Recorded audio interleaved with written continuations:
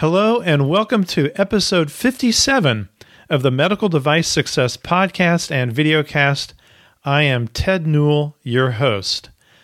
Thank you very much for being with me today, especially for those of you that are returning. Thanks so much for the support as the podcast continues to grow. And for those of you that are here for the first time, welcome to the program. The title of today's episode is called Med Scout: Helping Your Sales Team Prospect and Sell, a Revenue Intelligence Platform. Skylar Talley, CEO of MedScout, joins us today to share how they go about pulling together and presenting procedural data, prescription data, and firmographic information, and then present it in a unique way to help sales teams be more productive. This is all done very economically when compared to some of the very expensive data companies on the market today. What Skylar, his co-founder Casey Shattuck, and the rest of the MedScout team is doing is impressive. Important note: don't confuse Skylar's company with the German medical tourism company also called MedScout. Skylar's MedScout can be found at medscout.io. As podcasts go, the Medical Device Success podcast is a bit unusual in that it is almost always set up as a live event for members of the MedTech Leaders community to attend if they want to. Today, you will hear me refer to questions from one such attendee, Lisa Bixel, CEO of the Bixel Medical Marketing Group.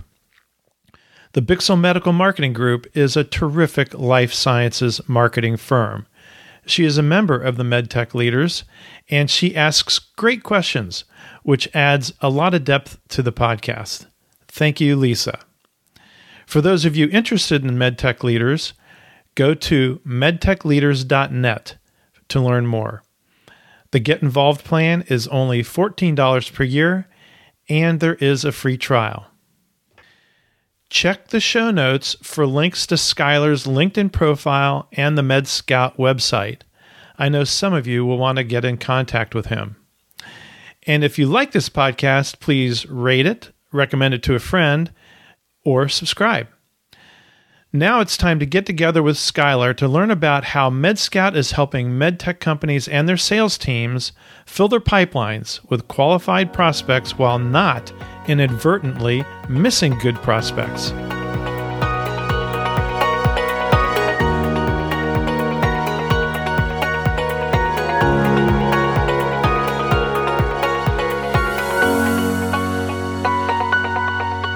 Skylar, welcome to the Medical Device Success podcast and videocast. It's really terrific to have you on the program today. Thanks, Ted. Happy to be here. Well, this is really interesting, and it's funny how people meet in this medical world, this med tech world. And you and I met on LinkedIn, and you invited me to take a look at the technology. And I get lots of invitations like this. I get lots of invitations from people that would like to be on the podcast.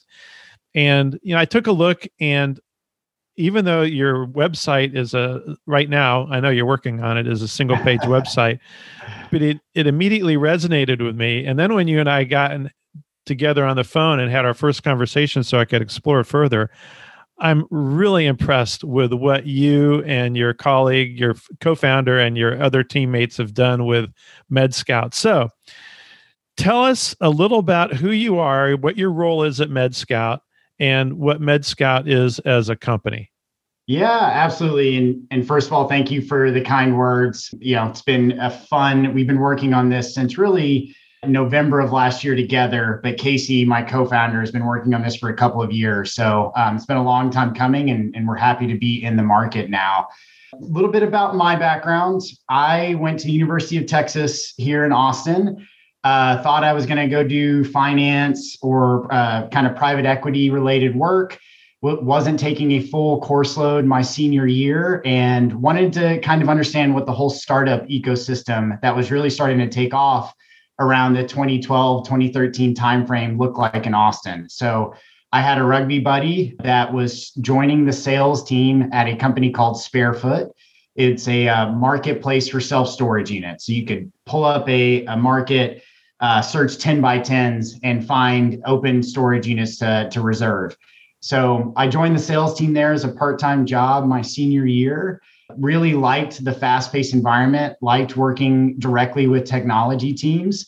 And so that turned into a full-time role as soon as I graduated from UT. It was really sort of my, call it mini MBA, in maybe more than a mini MBA in technology startups. I spent 3.5 years at Sparefoot getting to work on marketplace problems and then moving over to helping facilities enlist in the platform and market themselves and think about revenue optimization, those sorts of problems. So spent a good portion of the first part of my career there, and then went to an early stage consumer startup where we were working on a facial recognition product. I won't get into too many details. It's not that great of a story. I wasn't there for too long, but ultimately ended up joining a company called Alien Vault. And what Alien Vault had done really well was they created one of the first cybersecurity platforms that was accessible for small to medium-sized businesses. And they'd kind of paired themselves with what are called managed security service providers that would come in, install Alien Vault, and then manage a hospital security, for instance. Healthcare was a big vertical for us, or a community credit union was another big vertical for us. So that company was growing really quickly. I joined beginning of 2017 on the path to the IPO. We were working on an exit. Didn't end up going public, but we were acquired by AT&T. And so that was in August of 2018. And to be honest, I wasn't too excited about working at AT&T, going from a startup to the biggest of the big companies, but it ended up being an incredible experience. So I came in to AT&T and they wanted to establish AT&T cybersecurity within AT&T business as a separate business unit with its own leadership team and kind of technology stack. So we were the team to do that, and was lucky enough to be asked to launch a managed service within AT&T using Alien Vault technology, so the newly acquired technology. I was lucky enough to be paired on the operations side with a gentleman named Casey Shattuck. Casey had been in the Marines. He was a Marine intelligence analyst, and so was brought into AT&T to build out their federal cybersecurity operations practice, and had done well there. So they paired the two of us together to launch an offer called Managed Threat Detection and Response. So we put that out into the market 2019, and we're kind of in the trenches together growing that. And then eventually he brought me this side project he had been working on, and we'll maybe kind of get into the origin story. But that's how I met the co-founder Casey had been working on this with his dad, who's been in medical device sales for 35 plus years. And so we took that and started running with it last November. So I'll pause there. I don't know if there's anything, it's a long introduction, but just kind of wanted to give the story of how I ended up in medical tech and a bit of my background in startups here in Austin. Absolutely. It's great. And you're the CEO of MedScout. I am, which I've already indicated in the introduction, but you're the CEO. And as an aside about your career, a point I'd like to make, a couple points I'd like to make is you've had 2 out of 3 good exits, which is pretty amazing for a guy your age and not really usual. So congratulations on that. The second thing is your comment about working for AT&T.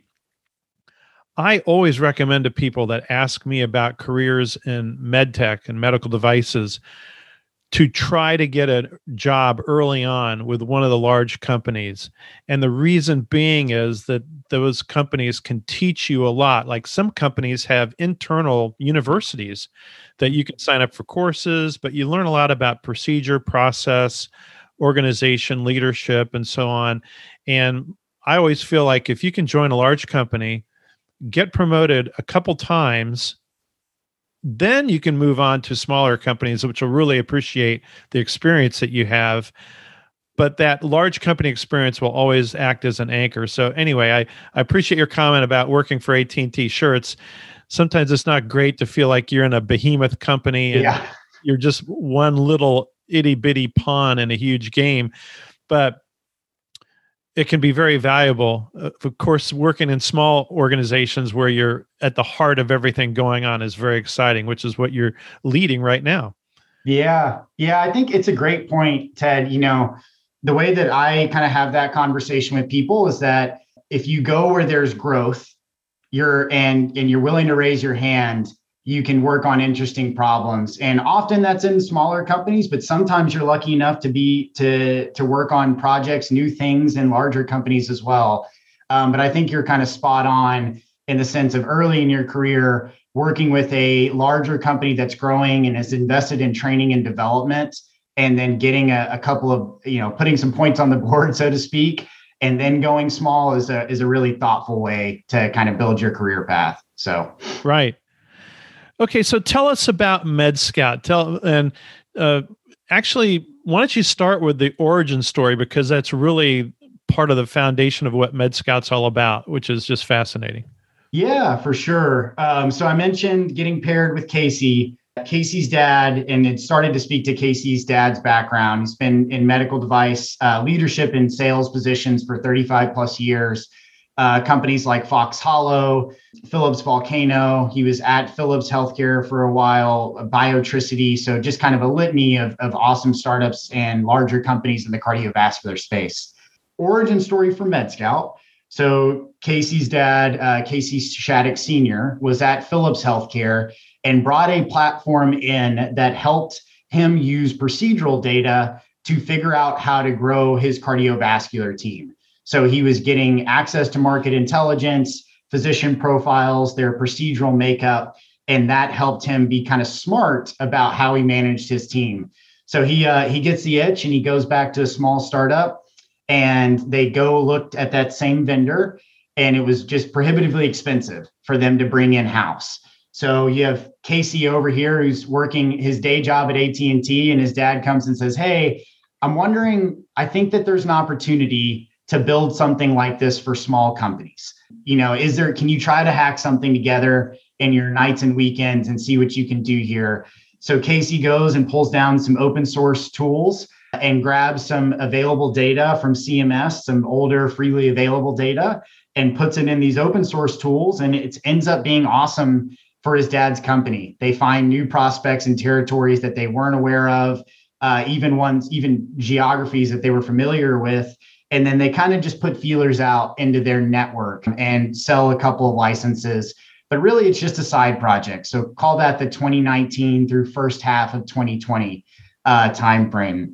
They bring me in November, and I had been kind of I'd spent a lot of time, let's just say, thinking about what my next move after AT&T was. And I've always wanted to start a company, and I'd kind of centered on actually a tool for sales teams in the field, for operations teams, the B2B product versus consumer. And so this really, when Casey took me out to lunch to kind of explain what he'd been doing, my ears immediately perked up. And then to his credit, they already had paying customers. They had figured out a niche.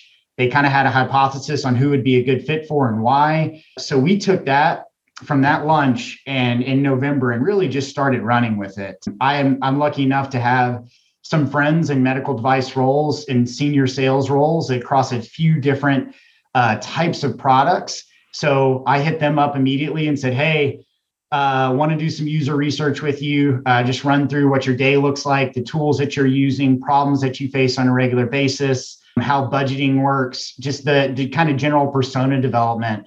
So throughout November and December, we probably did, I think, around 25 of those, maybe 30 in some capacity, developed a hypothesis on how to move away from the open source tools into our own product and what that first version would look like. Casey started putting kind of the preliminary code in place.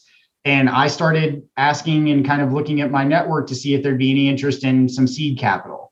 So incorporated the company at my parents' kitchen counter on I think it may have been Christmas Eve. It was either Christmas Eve or the day before Christmas Eve, the 23rd, because we had gotten our first interest from an investor who is actually the co-founder of that Sparefoot company. So as you mentioned, they just closed, I think it was a $2.1 billion transaction this year. So he's a pretty active angel investor.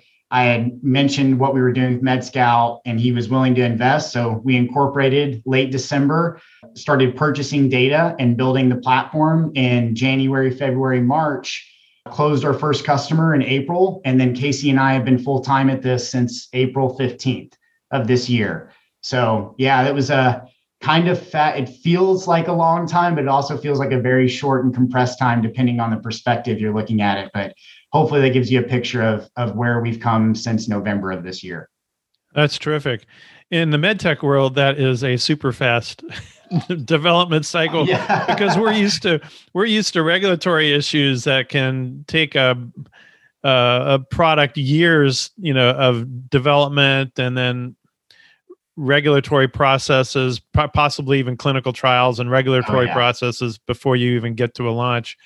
It can be 3, 5, 10, 15 years. Who knows what it is, even for a medical device. So anyway, congratulations on that. A couple things I want to point out to the listeners is that one of the things that Skylar just mentioned was in doing his research, going out and talking to 20 people to understand the personas. It's also like a voice of the customer research, which is really, really important. And to do that, to help really refine and define what you want to bring to market is so important, and it'll end up helping you with value propositions and the messaging to your customers and so on. But the most important thing is to make sure you're creating a product and or service that has value, which it looks to me you have hit one out of the park. So I think since you talked to those 20 people, you've talked to quite a few more as you've gone through this continued development. How many people do you think you've talked to overall as you've been refining this? Oh, over 100 for sure. Probably closer to 150 between my network, the Mr. Shattuck's network, Casey's dad, and then people in this space have been. I mean, it's a relationship-based business, so that was one of the learnings that I've had pretty quickly. Is that within your particular specialty, so say ortho or vascular. Within medtech, it can be a decently small world, right? And so we've been lucky enough to connect with individuals that have been kind enough to make introductions and things like that. So it's been an awesome learning experience. I've got a couple of notebooks full of conversational notes and takeaways from all the phone calls. So yeah, I would say 120 to 150 plus at this point. Okay. Why don't you give us a look? Sure. Yeah. So this is the where you land within the platform today. So you can do a lot of different things. You can search for physicians by specialty, hospital system, volume across CPT, ICD-10, and prescriptions. You can also take the kind of the inverse approach of that and search for medical centers and then tie back into the physicians that are practicing there. I think what we found to be really helpful for our first customers and the customers that are trialing is we will actually develop targeting criteria with sales management. So we come in and say, hey, what's the campaign that you want to run right now? Who are the doctors you want to go after? Let's build some targeting criteria so that your reps can come in and immediately click one button and start to center down on their territory and start to get a bit more tactical. So I'll zoom in on the Austin area just really quick. And just starts to break down the volume here within the table. As you can see, I was looking at this physician's profile earlier and thought he represented a good example. So Dr. Fote here, we bring back sort of firmographic information about the physician here. So phone numbers, email addresses, medical school affiliations, and then we go and look at all of our procedural data and tie that back to the actual hospitals where Dr. Fote is practicing at. In addition to breaking down things like the comorbidities of his patient population, which we can also work into that targeting criteria that I mentioned. From there, we start to get pretty detailed with a breakdown of Dr. Fote's practice. So 4 years of data in the platform right now. We'll start with the high level kind of categorical breakdown of the codes that he's billing. And then we can get pretty detailed with regards to what's driving revenue at his practice, and then just where his overall volume is categorically. So can do that across CPTs, ICD-10 diagnosis codes, prescription volume, so we can actually see the prescriptions that are coming out of this particular practice. We break down the referrals that are coming into the practice. So who are the radiologists sending Dr. Fote patients? Who are the other vascular surgeons he's particularly maybe collaborating with, things like that. And then finally, we break down up to 2 years of Sunshine data subject to the Sunshine Act, so open payment data, which we found to be pretty helpful as you're going into a new doctor to understand sort of the industry presence around a given physician, so to speak. And even with doctors you've been working with consistently, you may not know who's taking them out to lunch or who's paying them to go to a conference, which can be helpful within sales and kind of engagement conversations. So what we're optimizing for is that rep comes in here, starts to break down their territory, or maybe we've helped them break down their territory and we create prospect lists. So you can add to an existing prospect list. And then at that point, that physician is now available here within the platform, easy to access. And then this is where our mobile app comes into play as well. So once a physician's on a prospect list, that rep can quickly pull up the physician profile, what sales stage they're in, all of those things, add notes.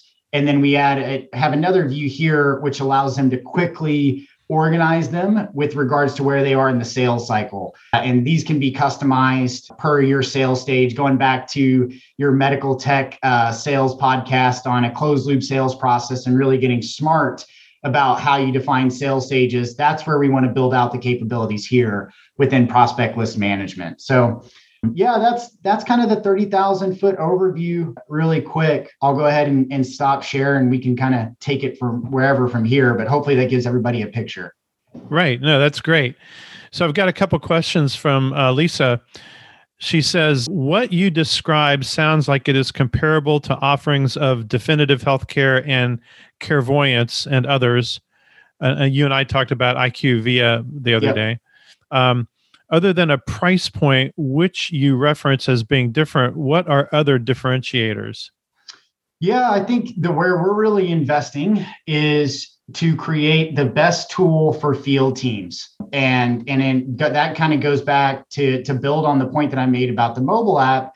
We want to make what we've seen in talking to users of other platforms is that the data is not making it in to the actual rep's hands. Oftentimes it'll just be exported and sit on their desktop where there maybe are running pivot tables on that. And it's really not integrated into their sales cycle. So what our first customers have really liked is not only having access to the data, which the listener's point, there are other platforms where you can go look at procedural data, but how do you make that useful? How do you actually build the capabilities into where a rep can come in and within a few clicks, start to work and look at different things or different physicians in their territories that maybe they didn't know about, and then have access to that information in the field in a way that's going to help them ultimately close pipeline. So I would think, to sum that up in a really short answer, we feel like we have the best user experience on the market right now. And that's where, and in terms of where we're investing, it is that integration into your sales cycle. So sitting on top of a CRM, potentially if you've got HubSpot or Salesforce in place, and then helping that smaller company that maybe hasn't invested in a CRM yet, get the lightweight capabilities that they need to get visibility into their 5 reps in the field and their pipelines, and then where to put those next 6 to 7 reps and how to onboard them with prospect lists. So I think it comes down to user experience and overall product vision with regards to how we're differentiating in the market right now. Right. And so I want to emphasize that what people saw, and I got to see some of it the other day, is that you do have something of a lightweight CRM that can act as an initial CRM type of system for a small company, but you can link it with other CRMs like Salesforce and or HubSpot. That's right. Yep. Okay. That's important. And then another question that Lisa asks is primarily you are looking at Medicare claims, right? Do you supplement with other private payer activity? How do you acquire that?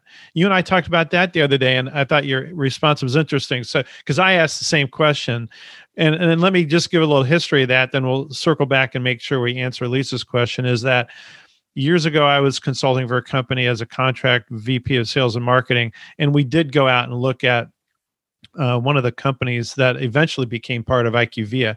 But we talked to one of those companies, and we were a small startup, and the price tag for this pile of data that they wanted to sell to us was $50,000 or $60,000, and that was back in 2017.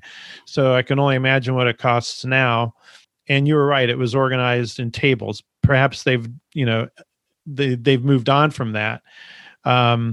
But back to Lisa's question, and anyway, 50, 60,000 for a small company is pretty risky endeavor if you're not sure how it's going to be used.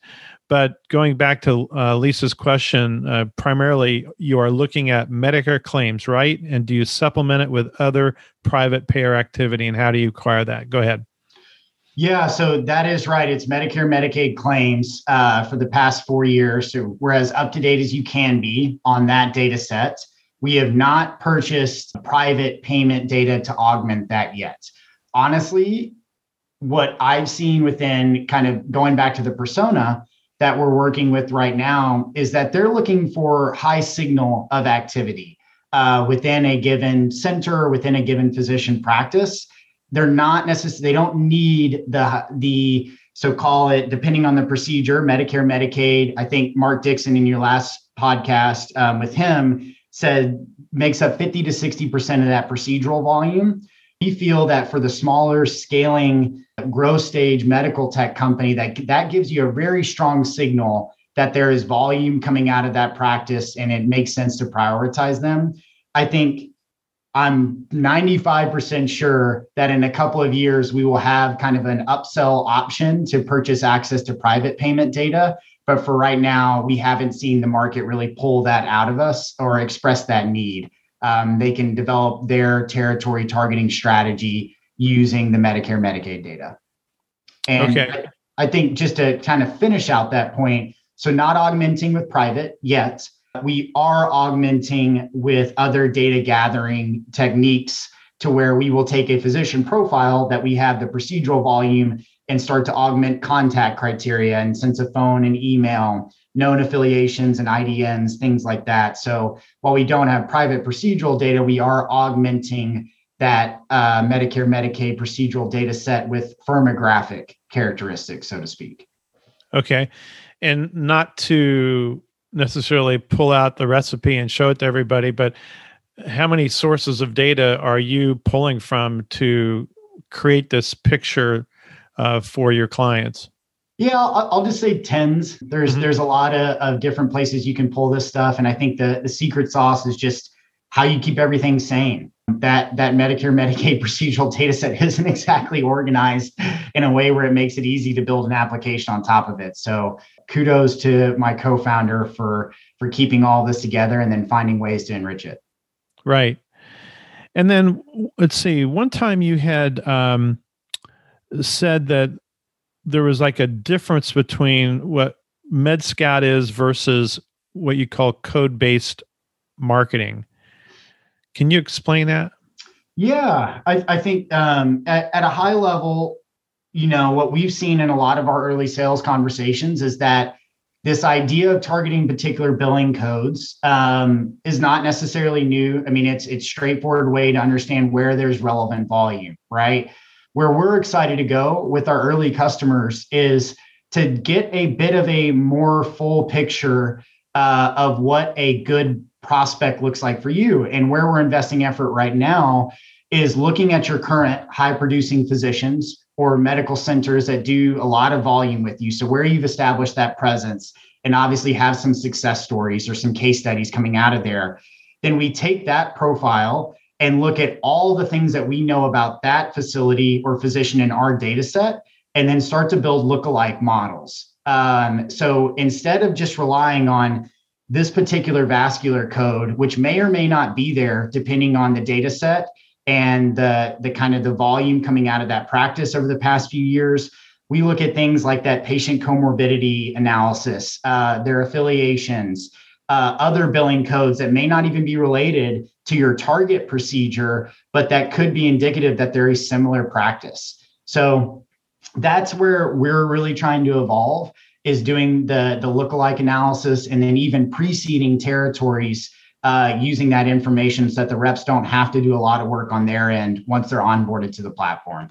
So yeah, that's a bit in terms of how I think about differentiation. Going back to a previous question, we think that we can get pretty smart there, especially once we have hooks into an organization and can see the current physicians that they're working with, and then use that data to automatically update our platform. So we're excited about the roadmap there. Okay. Then Lisa asks, and we can dive right into this. Our client base is largely early stage medtech, so your lower price point is definitely intriguing. Do you mind sharing some of your subscription pricing information? So you and I talked about that a little bit earlier about, maybe not wanting to get into super details. I know what it is. I can just say that it is remarkably less expensive than somebody like IQVIA is going to be, or these other companies. But why don't you sort of explain the structure of the pricing, and then you and Lisa can always get together later and you can give her the details. Lisa, I will be shooting you an email or a LinkedIn message after this for sure. Well, actually, Skylar, you end up, because you're a collaborator on the podcast and the video cast, you end up becoming a member of the MedTech Leaders community.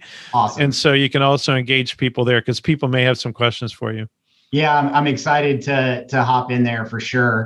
Just so that everybody's aware, like you said, Ted, of how we've structured pricing. We're really optimizing right now to find early stage companies, going back to your kind of the Cross the Chasm, which I know you're a big fan of. Yeah. Early stage companies that are innovators and want to work with a startup like us to figure out, to really lean in and figure out what's going to be useful. We can move quickly as an early stage company. And so we onboard reps. I do a one-to-one onboarding with every rep. As the CEO right now, I want to keep getting that voice of the customer. We follow up right 2 weeks after onboarding to get their feedback, what they like, don't like, and then we incorporate that into the platform. So just kind of wanted to set the stage that we're really gunning to work with the companies that want to innovate and put a platform like this out there to help their reps be more efficient. Pricing model right now is based on the number of field reps that you have in your organization. So our entry tier is pretty broad. It will probably end up being a bit more narrow, but we charge an entry price for anywhere from 0 to 25 reps in the field. Another price for 26 to 50. And then our top tier price is 51 plus reps in the field. So we've got customers across that spectrum right now that we're working with, thankfully. So we're kind of figuring out what's important to that 12 rep company versus what's important to the 55 rep company. And I'm sure the pricing model will evolve, which is one of the reasons why I didn't really want to get into exact numbers, but hopefully that gives everybody an idea of types of companies we're working with right now, who we think we're a good fit for, and how we partner with them, and then how we structure pricing. Okay. And it's like anything in the technology adoption lifecycle process. When you're working with innovators and early adopters, you have to be all over it, which it sounds like you are. I mean, you are personally onboarding people. You have to be all over it. And you might need to make some concessions initially, even though, according to Jeffrey Moore, people aren't as concerned about price at that stage of the game. But in this business, they are concerned about price. So you may make some concessions. But the early people that work with you and are willing to help you evolve the product, it's a win-win. They're going to win with all this data, and you're going to win because your product just gets better and better. Yeah, and I mean, just to kind of go back to the earlier point on differentiation, it's the data is out there, right? And we feel like we're a good means to acquire that and keep it updated. We have updates in our data set every 2 weeks, and then quarterly new procedural volume.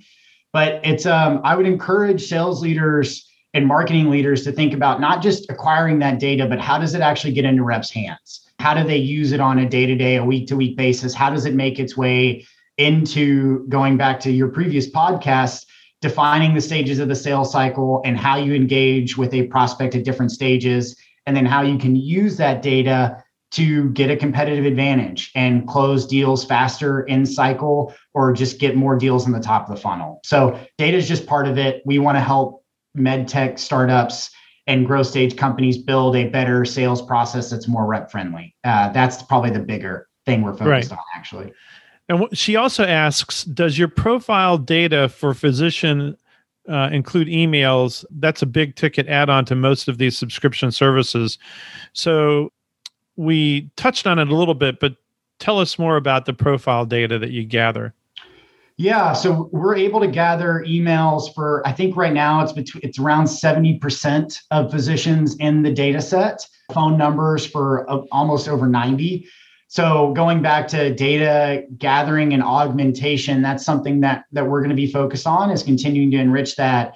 But I think to Lisa's question, we're not doing modules or any other sort of add-ons and pricing. You get everything, access to everything right now in the platform, including contact information as we have it. And we hope that continues to be across a broader set of physicians and even higher fidelity. So access to it if we've got it. Right. And a point to listeners about using CMS data, which you can access if you know how. You can access it on the internet yourself, and you can learn how to dive into some of these records and searching for codes and things. And I've done this before. I've done this when I was working with a previous company. It is a lot of work. It's very time-consuming work, and you don't end up with the information, the profile information that you were talking about for the physician. So then you have to go get that. So if you have identified somebody, now you have to go dig up this information if you don't already have it. So the work that requires, taking you out of the field, and with what I know is your, I guess I could say your starting out pricing for startups that you're at right now, this is very, very reasonable pricing for this kind of service. The amount of time you save and you give people back in the field is super important. So it's pretty impressive. Let me look at my notes here to see where else we were going. We've talked about a little bit about this, how is MedScout different from the traditional data companies? And so we covered that a bit because Lisa essentially asked that question. Thanks, also, Lisa. for listeners, you're hearing me refer to Lisa. She's attending. This is a live event in the MedTech leaders community. And so and we have a lot of busy people. Lisa's a CEO. We've got a lot of CEOs and other sales and marketing professionals. So sometimes some of our members will pop up and ask questions because they're interested in one of the live events. So that's what's happening today. Are you ready for more customers? Absolutely. Yeah. Okay. We've already started hiring and building out. So I mentioned raising venture capital as kind of part of Casey and I leading AT&T. So we've got a strong balance sheet and are starting to make hires in key areas right now. And I love spending my time bringing new reps into the platform, getting their feedback, and then checking in later to hear things like they found new physicians to focus on, things like that. So the more the merrier right now, for sure. Well, and that's a good point, and it leads me to a question, which is, can you share a couple success stories, even if it goes back to Casey Jr. working with Casey Sr. and or one of your current clients? What kind of success stories have you heard? I think it just really comes down to, as a growth stage medical tech company, you're asking your reps to often cover a lot of ground, a lot of miles, for instance. So thinking through one of our first customers, who's a cardiac company, they have a remote monitoring solution in market today that's just gotten some favorable billing updates from CMS. And so they're growing the field team right now. That rep, one of the reps that's had a lot of success with the platform, is responsible for all of South Texas. So San Antonio down to the Valley, even out to El Paso, and a lot of places in between. there was a cardiovascular surgeon, or excuse me, cardiovascular specialist, I should say, in the Valley that was doing a ton of remote monitoring with another product where the reimbursement wasn't as strong and the patient outcomes weren't as great. And so they had a great case study to come in and sell not only on the ROI side for the practice, but then also on the reimbursement side with the newly updated information from CMS. So that was kind of one of our first success stories. And we've had a few similar like that, where even though that he has been in the cardiovascular space in South Texas for a long time, once he got tactical and looked at the actual makeup of the specialist in the Valley and started to make call points via prospect lists as he was preparing for his next trip, a light bulb moment went off for him and was able to call on that doctor, get them some materials over, make the case and close them. So we've had a few like that, and hopefully we're going to be writing them up and making them publicly available as sort of our first sets of marketing materials. To your earlier point, the website is being redesigned right now, and we need to get more materials out in the market. But hopefully that paints a picture of what we've seen in the sense of onboarding reps, helping them focus on particular targeting criteria that's going to be relevant for their target market, and then setting them loose. So that's a good example of a rep that has been in an area for a long time, was probably hired for that particular reason, because they know the market, know the customers, but he didn't know this. Yeah. And It was the data that revealed it to him. And it's an opportunity that he could have otherwise missed, and the company would have missed when they're, trying to get off the ground. Yep, exactly. And I mean, I think his words was that he had kind of disqualified them, right? And thought that they weren't a good fit. But then when they came back up within the territory search in MedScout, I'll stop by there next time I'm in the Valley, so to speak, and off to the races from there. For startups, especially with new concept products, and I guess when I say new concept, I'm thinking almost revolutionary. So perhaps a new code is actually being written for the product. Perhaps it's a new CPT code, ICD-9 coding. And that's something technically you can't search, right? Because it's new. However, if you're looking for early adopters, you can go back over a 4-year period with your technology. You can look for other codes of other recently initiated products or recently launched products that early adopters would be using, perhaps more so than early majority or laggards in the technology adoption lifecycle. And you can go back several years and you can actually see, when did this person jump on this new product and start using it? And you can actually sort out the early adopters from the people that are not so early adopters. So you don't waste time knocking on doors that people might open for you because they've known you for years as a rep and they like you and they're always curious about what you're seeing or what you're selling, but they're not going to pull the trigger and do it because that's not their nature. That's not their persona. Right. So instead of wasting time on those people, this could help direct you back to the people where it makes the biggest difference. And for new concept technologies get new CPT codes and payer privileges and so on and so forth, especially with Medicare. Frequently, Medicare is leading on the reimbursement over private payers anyway. So if they've managed those strategies correctly, so that Medicare information could be really good. Okay, so we've gotten pretty far here. I just want to look through my notes again to see what we've missed, because this is really cool technology. I'm always looking for stuff that helps people out. Lisa just said, that's a great point, Ted. Skylar, that should be an interesting new feature for MedScout. Run a query for early adopters. That is interesting. Yeah. Actually set up the, that is a good idea. Set up like a algorithm that would pull those people out. So you'd have to work with your customer to understand what the parallel early adopting technologies are for that particular market. Like, let's say it's spine surgeons or it's urologists that specialize in a certain kind of procedure, and then go from there.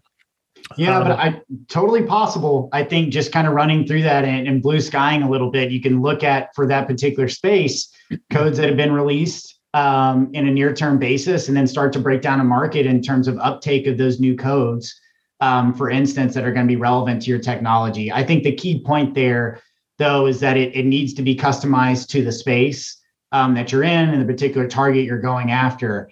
But I'd love to develop some early adopting target criteria across the data set and put it in the rep's hands. No, that'd be very, very interesting. What have we missed?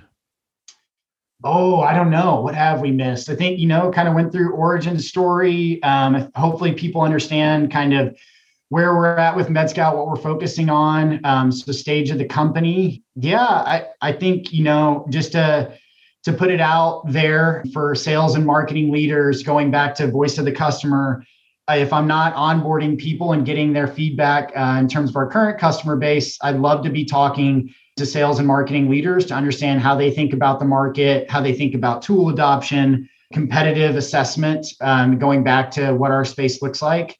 And there's some scaled, mature companies there as well. So always like to have those conversations. We are going to be we'll have the mobile app in market within the next couple of weeks for people to play around with that are customers. So excited to get that in people's hands.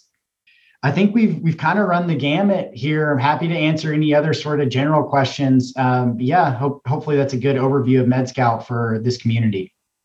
No, that really is great. And it's been a real pleasure to talk to you. It's very exciting to see you guys getting off the ground and seeing a company taking this data and trying to put it in a really useful platform and organizing it in a useful way for especially the startups and the small to medium size med tech companies where we need a lot of help, and this can be very helpful and reasonably priced. So Skylar, thanks so much for being on the program today. And I know this is sort of your soft launch, but you're already busy, which is great. So I think you're probably going to transition from soft into hard. You're not even going to know it. So, but congratulations, and thanks again for your time today. Man, Ted, thank you so much for having me and the dialogue. I'm excited to engage in the community and just learn from people in this space. Everybody's been so gracious so far. So beginning of the journey, but we're excited with where we're heading and who we're working with and who we have the opportunity to potentially work with. So would encourage anybody to reach out. Would love to have a conversation. So thanks again for having me and taking the time. Absolutely. You're welcome. Do you want your sales team or admins spending hours upon hours searching for this information? Like I said during the podcast, I have gone through the exercise of researching physician code usage via government websites. It is time-consuming. And then, if you think you have a winner, you have much more work to do to self-create the firmographic data. In fact, there is some firmographic data you will not easily get, like referral data and IDN affiliations, etc. So you're going to miss a lot. I'm a big believer in data to help sales teams. And in the past, I would have recommended to some small companies to spend the big dollars with one of the expensive data companies. This is why I'm excited to see MedScout's economical yet very effective platform on the market. Thanks again for spending some time with us today. I sincerely hope you have learned something of value. Now go win your week.